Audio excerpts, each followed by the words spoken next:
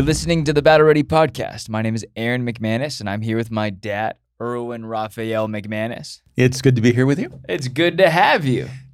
We're doing 2 episodes in 1 week. Wow, we're overachieving. We just want to make sure we have some episodes to release. So that all of the people who've been giving us so much heat for not being on air for about a month can have some content. Yeah, let's keep it consistent. First things first, we All right. release new merch. It is out now. You can get it now. BattleReadyPodcast.com. The merch is there. There's hats. There's a crew neck. There's shorts. There's t-shirts. Go and enjoy the show. I actually really love the merch. I do too. I'm wearing the shorts right now. I've been wearing them nonstop. Whoa. That was weird. Yeah. Okay, I have a couple questions. All right, here we go. I got a couple questions. I think we've been here. All this talk of recession, not recession, inflation, not inflation, politics, Sure. not politics, it creates a weird world. It does. So how in a weird world can we keep our head clear and focused and not distracted by the nonsense that's going on in the world? It's interesting. I just saw a survey that said the number one issue that people feel they're dealing with is focus. That was number one. Number two was mental health. Interesting. But number one was focus, an ability to focus, a lack of focus.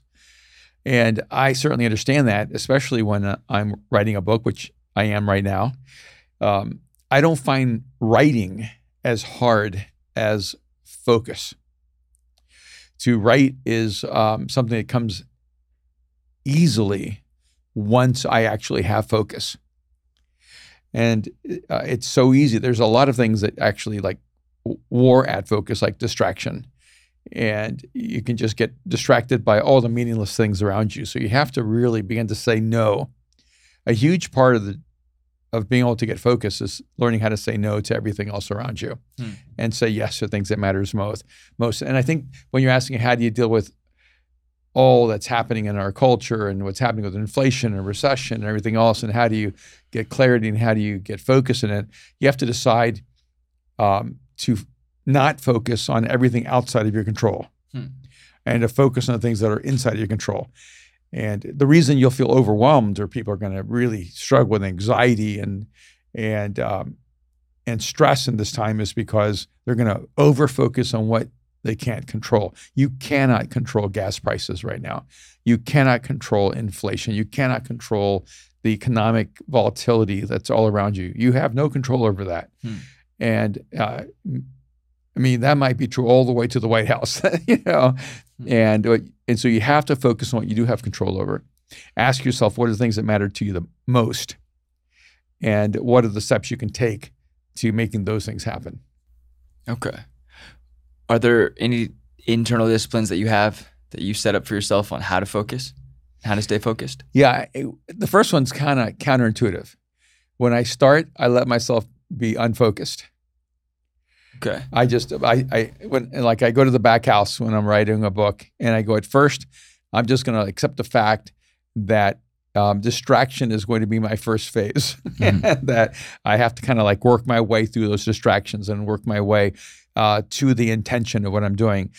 And so I put myself in a place where I have a memory of achieving, of succeeding, of focusing. So I write from same places or similar places along the way. And so I create a space where I know when I go to this space, I start blocking out the rest of the world and I start really honing in. And I do think you need to create certain patterns in your life where you go, okay, when I do this, I'm better. It's sort of like when you're watching a basketball player go through his ritual before he shoots a free throw. And does the ritual really help him with the free throw? No. But the ritual helps him with his focus, and his focus helps him with his free throw. So you need to create some rituals in your life that allow you to establish patterns for success. It was interesting. I haven't done any announcements or like giving offerings or anything on platform at Mosaic in well over 2 years. It's been a long time since you've been on the platform. A long time. And everyone went on vacation 2 weeks ago. Everyone went to Malawi. I think more than half our team was gone. Yeah, our staff was gone either on vacations or The you know, Malawi trip or yeah, on trips tour with overseas, MSC. yeah. And it was like me, Austin, Matt. Oh, welcome, Tess. The booth with the high pony.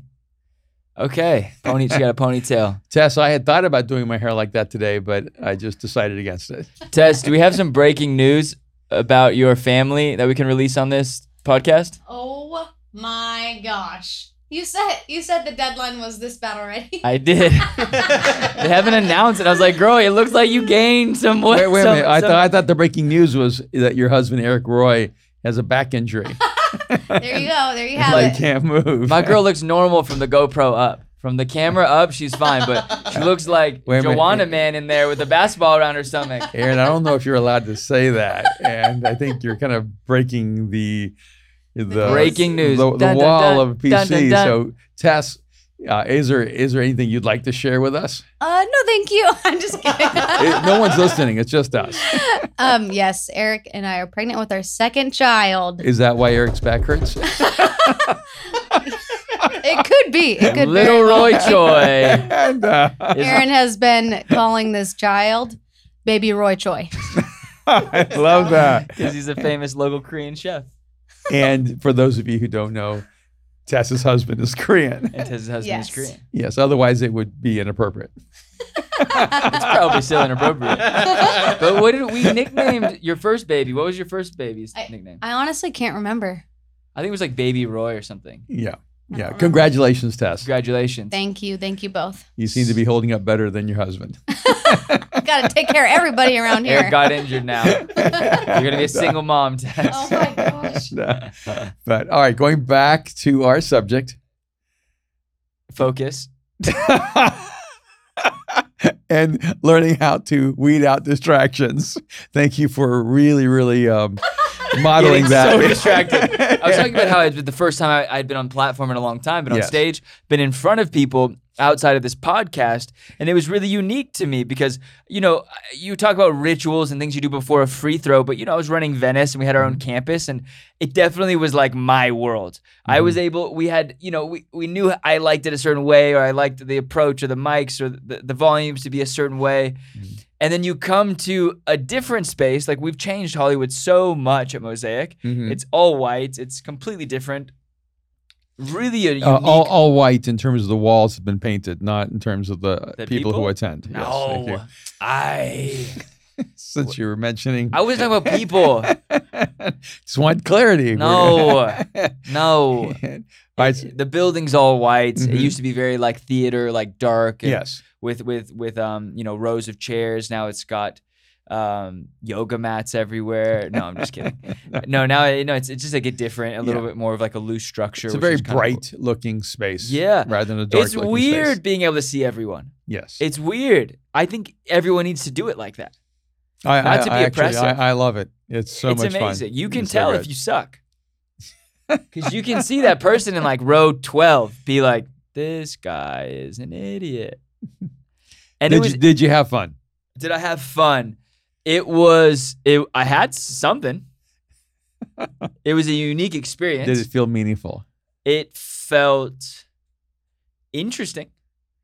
All right, you're being a little bit elusive here. No. Okay. But what I was talking about is like You're a little bit like Nutella. What the really rich, is it? the ritual. Was Nutella butter or chocolate? That's I what I'm just- saying. That's the way you're coming across like Nutella. Is it butter or We're not chocolate? really Can sure we just what have you're that- saying here. I think Nutella's trash. I don't like it. You don't like it? You like it? You just I like it in a crepe. In a crepe. thank you because Aaron just alienated all of our Aussie friends. Yeah. And, I thought we learned this lesson. We don't want more white people here. What? What? but I don't like beetroot, which is No. another Aussie. But beets specialty. we argue about this. I'm going to go back to me being on platform in a minute. Because you're so focused, because you're modeling what we're talking about. I love beets. You hate beets. I hate beets. I actually will make a decision on a restaurant, and I will always order the beet item on the menu because everyone says it's like it's chicken. How the restaurant does chicken determines how great that restaurant is. It's one of like the marker dishes. I disagree. I think it's if you can make beets, something that's very unique in flavor and taste good, you can cook. You can really cook. All right. All right, little side test here.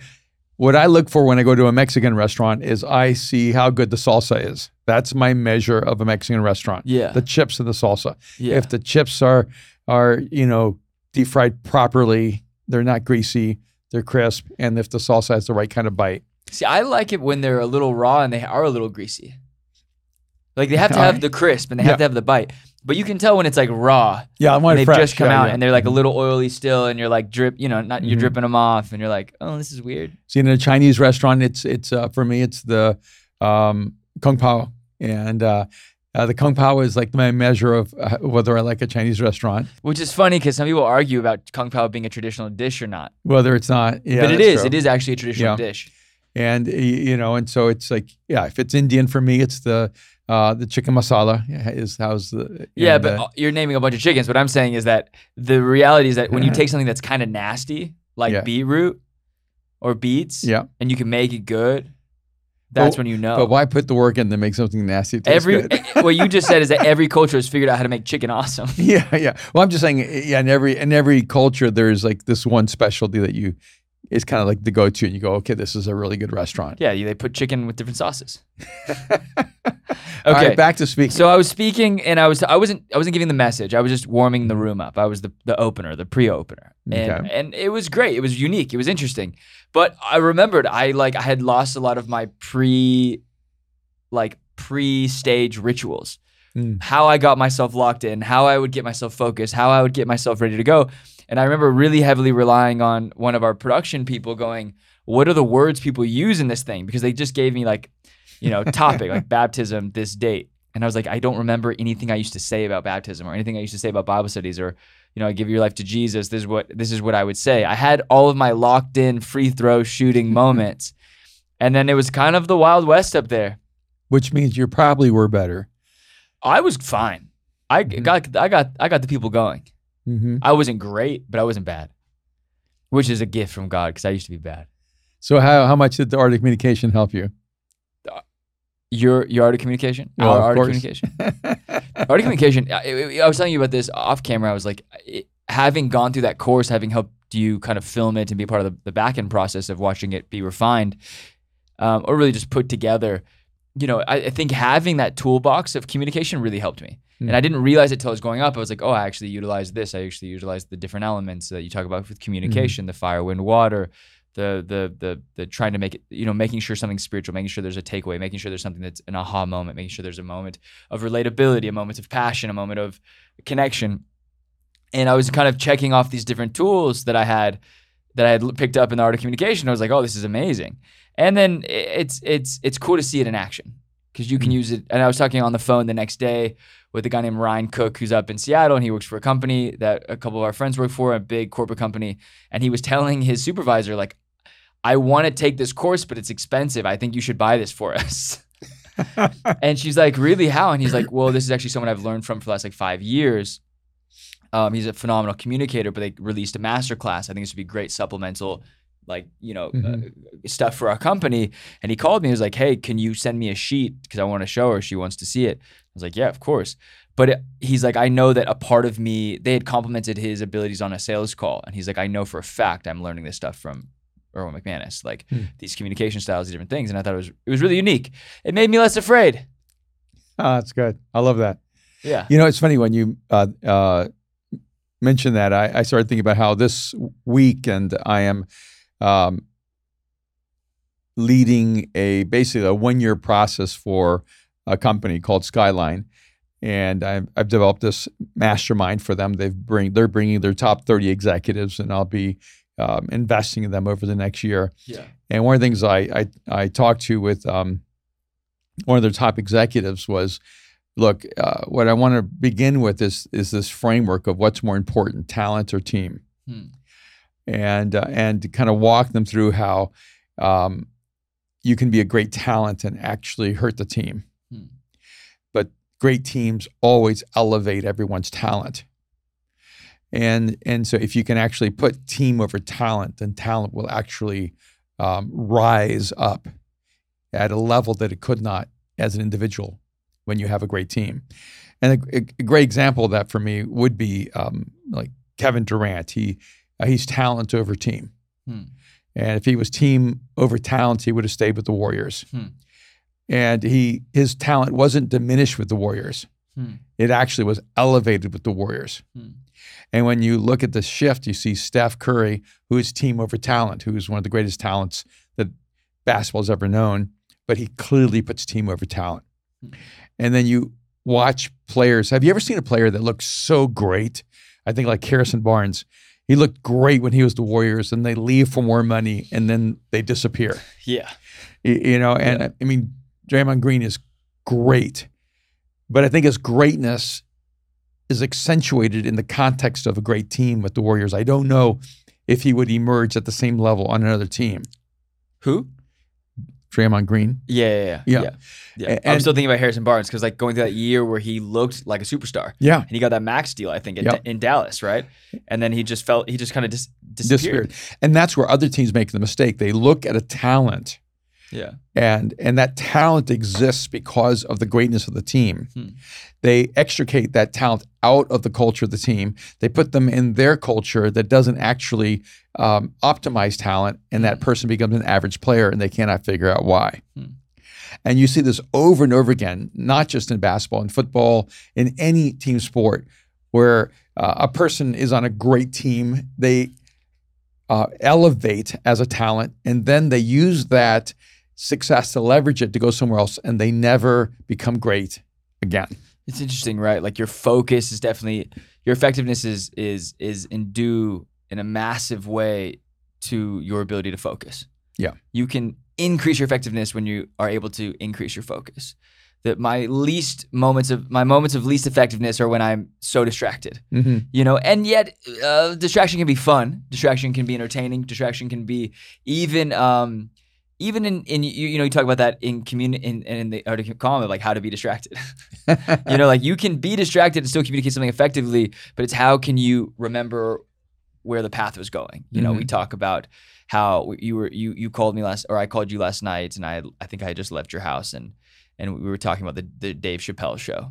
And wait, what did we do last night? Last night, MSC performed at the Grammy Museum, Okay, and I was there. I was just so proud of them. I was proud of them. Yeah, and because the Grammy Museum, whether you know it's everything you'd like for it to be as a venue, it's connected to an incredible history, the history of music, the Yeah. greatest music of all time. You ended up interviewing them because both the interviewers got COVID. They did, and so I ended up interviewing them, and right before the interview, Mariah said to me, she called me and said, "Hey, can you do me a favor? Can you do us a favor?" I said, "What's that?" She goes, "Would you interview us?" And I said, "Well, of course." And then when I got there, she said, "Now, remember, you're interviewing us not as a pastor." And I said, No. I told him not to introduce me as a pastor. I'm not even your dad. Yeah. And she goes, No, you're always my dad. Oh my That's so goodness. sweet. And I said, all right, I got it. And different occupation, same relationship. Okay. and Okay. the conversation was so much fun. Yeah, it was fun. Yeah, Yeah. I really loved hearing.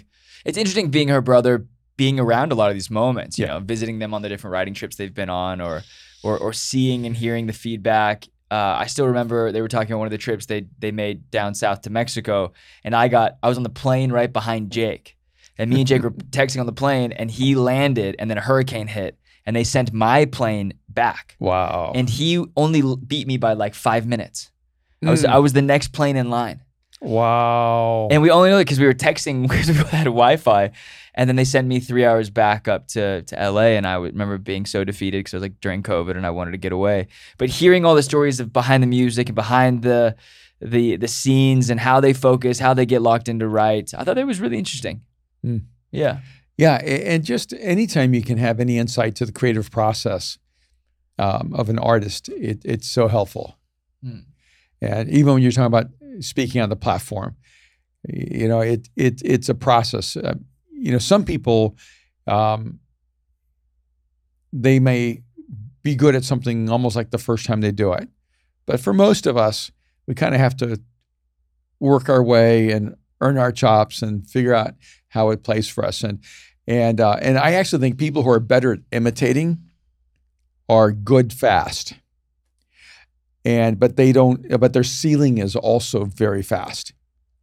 And because imitating allows them to be good fast, but doesn't allow them to elevate to their own uniqueness. I think a lot of times it takes people who are genuinely organic and natural, it takes them longer because they have to figure out how this plays out as them in their uniqueness. So I think it's worth the journey of awkwardness to get really good at something.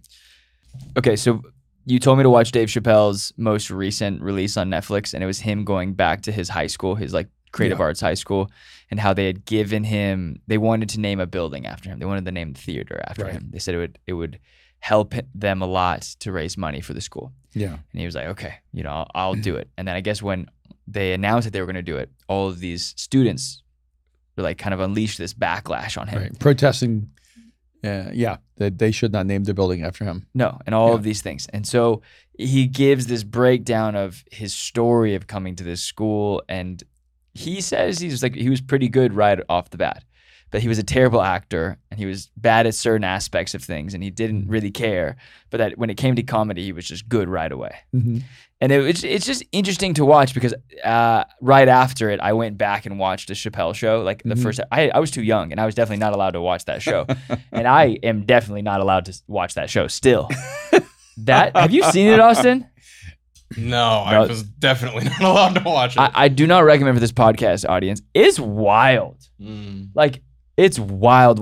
So to see a guy who had, as a young man was pretty vulgar, pretty racy, pretty intense, and this is back in the early 2000s, to then go to being so thoughtful, so philosophical, so politically and culturally inappropriate and yet like almost prophetic in a way that he sees the world is really interesting because there was massive growth. If people held Dave Chappelle to the Dave Chappelle he was when he was a kid, you would never get this version of him. Yeah, the most controversial thing about Dave Chappelle is that he tells the truth in a world that doesn't want the truth. It's interesting. Yeah. And you could tell like the earlier shows, like that's controversial because he walked away from a lot of money when they were going to re-sign his contract. He walked away, I think, from $50 million because they wanted more control over his content, and he said no. And I almost think it was good for the world. I'm almost like grateful that we didn't get that version of him for it was good for art. 10 years. Yeah. Good for art in that he walked away. Yes. But I think it was also good for him. Yes. I don't know if that was the best version of him. Yeah. But now I'm looking at him going, I think we're getting the best version of him now. Yeah. This version that's just so insightful and so philosophical. And a lot of it was just stage presence and how to have stage presence or even just how to refine his craft. But more than that, he gives this challenge to these students who are protesting him. He says, come up with a better idea. Do it better than me. Yeah. The best idea wins. Make people forget about me by being greater than I was. And then he challenges them going, I think I'm once in a lifetime talent. Yeah. I think I'm once in a lifetime mind. I don't know if you can be greater than me, but instead of being outraged with me, be better than me. Yeah. And I thought that was such an interesting idea because I think we as just human beings are far more interested in being louder than the next person versus being more interesting than the next person. Yeah. Right? So when it comes to like focus, I think we have lost so much focus in our own directions because we're so distracted by the controversy at hand, whatever it may be. The Biden situation, the Trump situation. Where is Kamala Harris? Yeah. All of these different things tend to distract us, whether it's a pastor falling from whatever to, a politician to an actor, or we get caught up in the Johnny Depp Amber Heard thing. I don't think life has ever been wasted more than Johnny Depp Amber Heard. I never want to hear Amber Heard ever again. I never want to hear about Johnny Depp ever again. Yeah. People ask me all the time, who are my favorite communicators? Yeah. And I would have to say that Dave Chappelle is one of my favorite communicators. And then there's this other guy I really enjoy named Jay Shetty. Okay. Because I think they both carry something different but something similar. They carry an authenticity.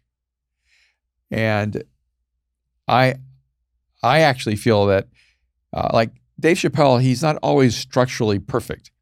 He's not always refined and eloquent in terms of everything falling exactly where it should. He allows himself to be imperfect. He allows himself to be raw. It's almost as if when you're listening to Dave Chappelle, you're listening to the talk before the talk. He doesn't worry about it being polished. He worries about it being true, insightful, honest, profound.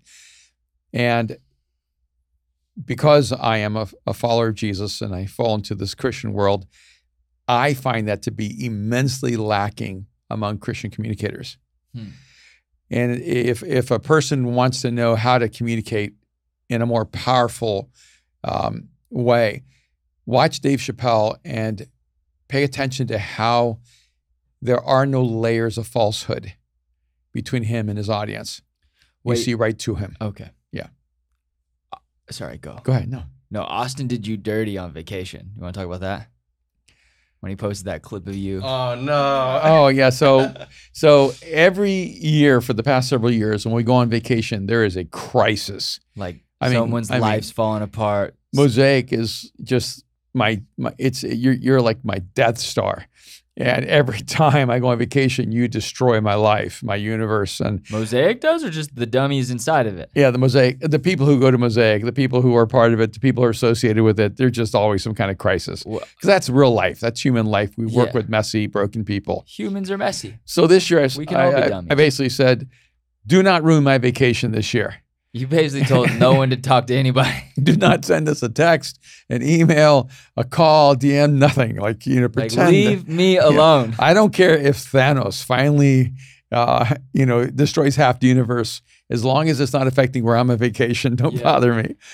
And first day out, Austin posts a clip of me speaking. Well, first day out, someone dies.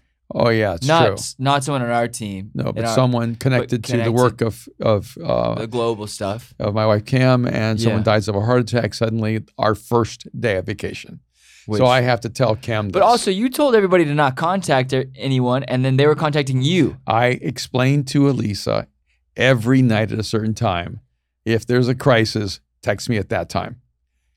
So the first day. Boom! Someone died, and it was pretty heavy. That was heavy. Yeah. And I'm okay with that because a person has no control over when they die. Yeah, of course. And it was heartbreaking. It just happens, right? Yeah. But then we had a crisis of our own creation. Austin, who's in the booth right now. Austin in the booth, right? I have to come a little clean. I helped him choose it. You posted it? No. All right. And I'm so glad that all of you are here today on this podcast, because today is Austin and Tessa's last day. Tess out. So basically, we had like a little powwow. We're going away for a week, and I was like, "Hey guys, can you help me out? Can you post to my dad's Instagram just a few clips while we're away so it keeps his Instagram going, whatever." And I know I'm controversial, but could you pick non-controversial clips? And Austin can we play that clip? Oh, please don't. No, this is good. It's good because I think it comes out with a lot still getting DMs across the world. You still get DMs about it? Oh, yes. But I'm actually getting DMs from people I like. I just recently released a masterclass called The Art of Communication. And I priced it at a really high price, not what it's worth, but a fairly high price, because I wanted to filter out the people who didn't really want to think. I only wanted to invest in the people who believed that the art of communication was the most important engagement of their mind. That they wanted to take their ideas, their thoughts, their values, their vision, and treat it not just as an art form, but as the highest responsibility of engagement with the world. And what struck me is almost no pastor signed up, almost all business people. And I was struck how that is, to me, such a reflection of the culture that we live in. And then I would get people ask me things like, well, isn't it just the Holy Spirit? And I know that's what we're supposed to say, but if you visit churches, the Holy Spirit is not doing well.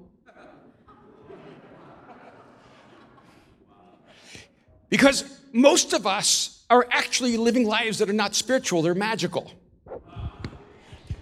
We think that when we are spiritual people, that things are supposed to happen by magic because now we believe in Jesus. And the greatest communicators in the world are no longer people who believe in Jesus. And it's because we keep thinking that our greatness will come by magic. I'm going to love Jesus and then it's just going to happen. Now, what really frustrates me is that I think that we're living beneath our God-given potential, our God-given capacity. That if we have the mind of Christ, we should have an extraordinary advantage on the rest of the world. And so no matter what's out there in the world of human genius, we have this other ingredient that we may not even fully understand. And that was the clip. With the caption, selling the art of communication, talking about the art of communication. There's 174 comments on this thing. I stopped looking at the comments. My soul just couldn't take it anymore. I might have responded to like 100 of them out of just pettiness, like pure pettiness. And I am the pettiness man. I'm mad petty. I will be petty on your stupidity. But if you use too much energy dealing with all the negativity, you don't have enough energy for creating the positive. I agree. But sometimes you have to just remind people that in 30 minutes I can own them real quick. No, what always strikes me as odd is when people start going, attacking your character, like your arrogance, or if you just had some humility, it wasn't the greatest clip of you. I'm gonna be real. I loved the clip. Why did you like the clip? All right, why'd you Basically, the pick clip was him speaking at Zoe conference, or not Zoe conference, Chad Veach hosted a leadership thing with pastors, brought a couple hundred pastors in from around the country, and you spoke and you were like talking about how you were surprised the art of communication, that more pastors didn't buy the art of communication. So Tess, why'd you pick the clip? I think that you are calling everybody that is on a platform out for thinking at a low level or using cheesy or easy language. Mm-hmm. But you're like, cut it out. You got to think at a higher level. And I thought it was a brilliant clip. I loved it. Well, thank you. And what is interesting is, of course, whenever you take a clip, it's out of a larger context, right? But as I listen to it, I stand behind everything I said, and I don't regret anything I said. Right. I just think the responses are always so interesting. One, it's odd that people love finding something you did wrong. People love it. It's just like people just are drawn to that. It's a culture of just let's find a way to cut the person back down. Yeah. But I'll go back and restate what I said, and it'll sound exactly the same way. I've been a pastor for 40 years. Yeah. For 20 of those years, our income was below the welfare standard. So I'm not speaking down to pastors. But I do know this, even when I didn't have hardly anything, I always found a way to pay for the things I needed. And frankly, I was surprised and disappointed that more pastors didn't buy the art of communication rather than more business people. And what's interesting is the assumption was, the business people, they have money. No, it wasn't actually wealthy business people who were buying it. It was young entrepreneurs who had to sacrifice from their hard-earned money to buy the art of communication. The assumption from people who were attacking were pastors are poor, entrepreneurs are rich. Yeah. And I'm going, no, actually it's the opposite. Yeah. These were young entrepreneurs who really didn't have the income, and they sacrificed because they believed in the value of the investment in their life. Yeah. I thought it was interesting though. It really is a mindset. And I understand that there is a massive part of this that is reality. You either have the money or you don't. Yeah. But you also either have the vision and the hustle or you don't. And I think, I have this VHS tape that's sitting in my house. Yes. And you said you paid $1,000 for it. I did 40 years ago. You were 25? No, 24? I was. It was like the 80s, I was right? 30 when I bought it. So it was like mid 80s then. Yeah. 30 almost 40 years ago, yeah. almost 34 years ago. That's Yeah. crazy. And I have it, and it cost you $1,000. Yeah. And it's insane to me to think because you were making such little money. So it wasn't really you saying you guys are poor, you should spend so much money on this. It was saying, hey, stop having a poor mindset and have a higher value for your skills and your ability. And outside of the art of communication, you need to value getting a hold of the things that will help you become the best you can. Right. And so before I created the art of communication, I valued the business of paradigms. I actually spent $1,000 on it. There's another one on leadership and new science. I spent $1,000 on it. I was young, Yeah. but I just found a way to do it. And I just, I just cut out meals or cut out coffee and bought the stuff. And a part of the reason my life has gone the way it has is when I didn't have anything, I didn't use it as an excuse to not get what I needed to keep growing. And so that really is what I'm saying. And I think pastors oftentimes have a poverty mindset, a very limited mindset, and they and also have a almost like a magical mindset of. And a lot of people are like, no, the Holy Spirit gives you the gifts. And look, the truth is that. Well, that was a conversation. People kept bringing that up. Yeah, I don't want to deter you. Can you say what you were going to say? Yeah, the truth is that everything that God has placed inside of you demands discipline, hard work, and development. Yeah, and focus. Yeah, and focus. And if you think it comes magically just because God just goes abracadabra and gives it to you, you're not dealing with reality, and you're not even dealing with the truth of the scriptures. And if you are ever going to become great at something, you have to take on the hard work. Yeah, it's interesting. I equate this to, and the reason we've talked about this before. So if you're like, oh my gosh, this is the same old stuff. No, because I think it's coming a new way. Austin ruined our vacation, and we want to remind him about that. So we just want to make him feel great about it. No, I mean, At least it created conversation. I shot the team a text. I was like, hey, you remember that little like conversation we all had about no controversy, no drama on this trip? Can we just pick nice, I know my dad doesn't have a ton of fluffy quotes, but can we have some fluffy quotes where he's just encouraging everybody, making everybody feel good?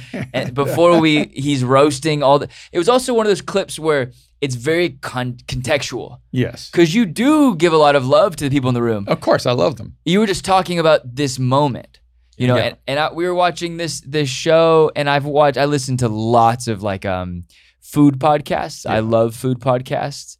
I think chefs are so fascinating because I think it's very similar to our world, and that it's fast paced. It's kind of cutthroat. There's not a ton of like reward other than like spiritual reward. Sure. You see people's lives change. It's amazing, but then there isn't necessarily like a number to that, money to that. But I had called someone and said, you got to watch The Bear. It's like what happened to us at Hillsong, New York.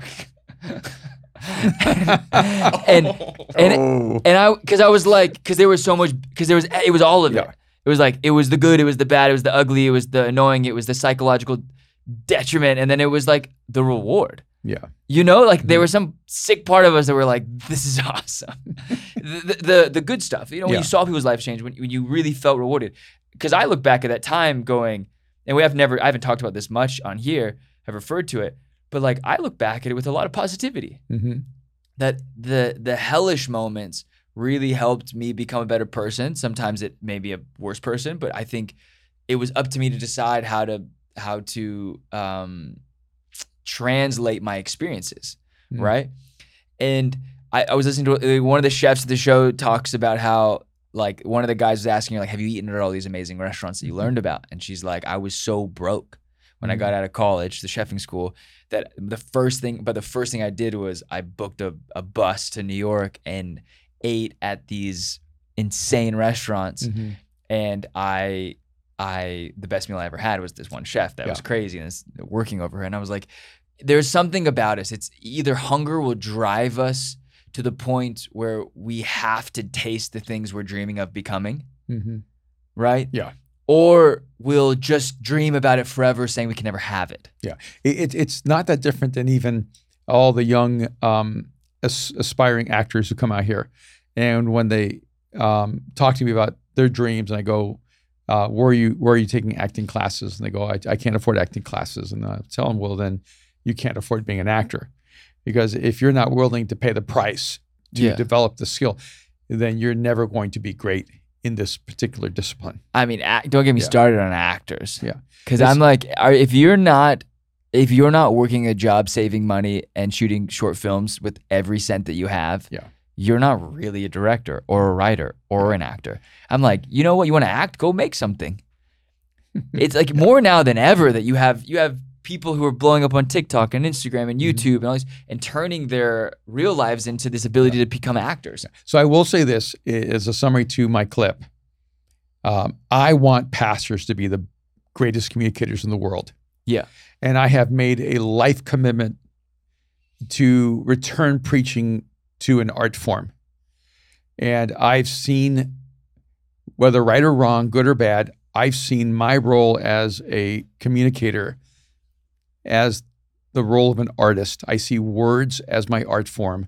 I consider it the most noble and the highest discipline in the world. Yeah. And so I'm always going to have that vantage point. And if I offend or insult you because you think, because I charge too much or because it costs too much, you don't understand.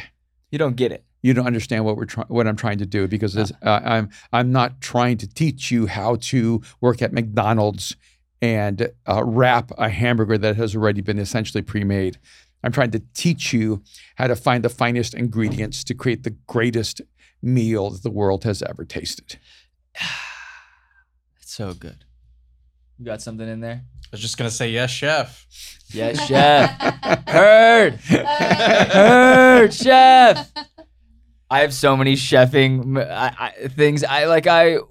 There's a Bradley Cooper moment in that terrible movie that I love and adore called Burnt. That's like a rewatchable for me every time it's on anything. I watch for Burnt. too long you were Bradley Cooper. But it's what everybody. I resonate when he puts the plastic thing over his head. Oh my gosh. It's every chef that all the podcasts I listen to, they all say like that's the worst freaking chef movie of all time. And yet I think it's the worst one because I think they resonate with it a little bit. Mm-hmm. But there's a moment where he like finds one of the chefs off the street and he's in like a cart and he's like doing like meats and he's like, hey, do you want to come work for me? He's like, I would do anything to come work for you. He goes, would you come work for me for free? He's like, yeah, sure, I'd come work for you for free. He goes, would you pay me to work for me? Yeah, I remember that scene. And he like has a moment. He's like, the one thing you lack is confidence, because he's like, basically, I could have convinced you to pay me to work for me, but I was like, there's certain people in the world I would pay to work for. Yeah. If I could pay to be around that person, to learn from that person, even for a little bit, as long as I could afford it, I would do it. Yeah. Even when I couldn't afford it, I'm like, there are things in life worth risking everything for, and experience is one of them. And having that story and that experience and that understanding is part of that risk that we all have to take. Mm-hmm. And so sometimes I wonder, when we lack focus, do we also lack that ability to take the risks? Yeah. Because when we lose our focus, we get really afraid, I think. When we take our eyes off of the goal, we start seeing all of the reasons why we can't do it. And there's something crazy about us. When we are focused, we believe we can do it. Yeah. We think we can change the world and or rule the world or influence the world. And when we kind of wake up to what's actually going on around us, I think we start having all this disbelief. It's that walking on water moment, right? Yeah, there's a pyramid of acceptance. And the more you acquiesce to the status quo, the more people will like you. The more you elevate, the fewer people will like you. If you ever actualize to achieve your highest capacity, you'll have very few people who like you. A lot of people will admire you. A lot of people may actually follow you, but very, very few people will like you. Greatness reduces your likability in terms of the natural accessibility. Because whenever you work hard enough to do something great, you become an indictment to everyone who settles for less. And so you have to, in some sense, make a decision in your life, whether you're going to be pulled by the gravitational force of acceptance or elevate to the gravitational capacity of uniqueness? Are you willing to make people uncomfortable? Yeah. Are you willing to lose friends to become the highest version of yourself? Okay. We just did 43 minutes. I feel good. You feel good? I feel focused. You feel focused in there in the booth? What do you think, Tess? Feeling focused. Can we keep the breaking news moment? Of course. This won't release till next Friday, so you have 1 week to release. I'm like, you are pregnant now. A month ago, debatable. Yeah. Now you're pregnant. Yeah. Mariah said to me, "Oh no, you're 20 weeks and people are going to find out you're finally pregnant." Hey, let me attach this. One of the unique things about Mosaic is that most of the time, churches are entry points. They're therapeutic communities that deal with people at the lowest level of their journey, which is usually survival. And Mosaic communicates at a frequency that calls people to their highest self. And so it is a challenge when a person comes in and they just want a therapeutic environment and rather than a leadership environment. And I made a decision a long time ago that Mosaic was always going to communicate and call people to the highest version of themselves. Yeah. And even this thing we call the gospel, the message of Jesus, where Jesus offers us life. The way it's communicated in modern Christianity has normally been give your life to Jesus so you can have the forgiveness of your sins. And the way we communicate Jesus is give your life to Jesus so that you can become the full version of who you're created to become. Wow. It's a very different narrative. It's a very different frequency. And even journalists who have come here to do stories of churches and movements, journalists who were atheists or agnostics, noted the radical difference. They said, this is not a seeker-friendly place. And in that sense, I said, no, we're not sensitive to everyone. We're insensitive in the sense to everyone. We're trying to violate everyone's acceptance of mediocrity and of the status quo. And you cannot break people out of the gravitational pull of normal or average or mediocrity without shaking them up and calling them something great. That's incredible. Okay, I have a couple of announcements. Is that good? Go for it. Tessie, can you tell us when our Mosaic one-day conference is this fall? We've talked about this secret project we're doing in October. We've postponed that 1 year, but we decided to replace that with a little tour that we're going to do in different cities. But we're also going to have a one-day conference, which is like a worship night on Friday night, and then a full one-day conference that kind of gives you a behind-the-scenes look into how we do leadership, how we do life, Yes. how we think. When is that? October 7th and 8th. October 7th and 8th this year, and then next year we're going to do Origins. But alongside October 7th and 8th, it's not the same thing, but it's kind of connected in that we're going to be doing events in Austin, New York City. I think we are doing Seattle, and then we are doing one more, but Atlanta. I forgot Atlanta. No. It was New York, Austin, Seattle, and Atlanta? Yes. Okay. Yeah. Cool. And I'm we excited. may add some other cities Yeah. based on requests. Yeah. But we're excited to do a tour across the country. Amazing. I'm excited. I am too. What's the tour going to look like? It'll probably be maybe an opener with Battle Ready. Oh, that sounds like a must. And then what? You a little worship and then you speak? Yeah. Or no worship? We might do some worship. Yeah. Bring some of the guys? Yeah. We're open to make that happen. Cool. And in most of the cities.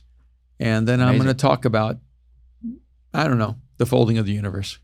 You're going to go fringe stuff, aren't you? I might. I'm going to have conversations that don't maybe normally you have. can't normally have. Okay. Yeah. See you on the road. All right, here we go. All right, bye.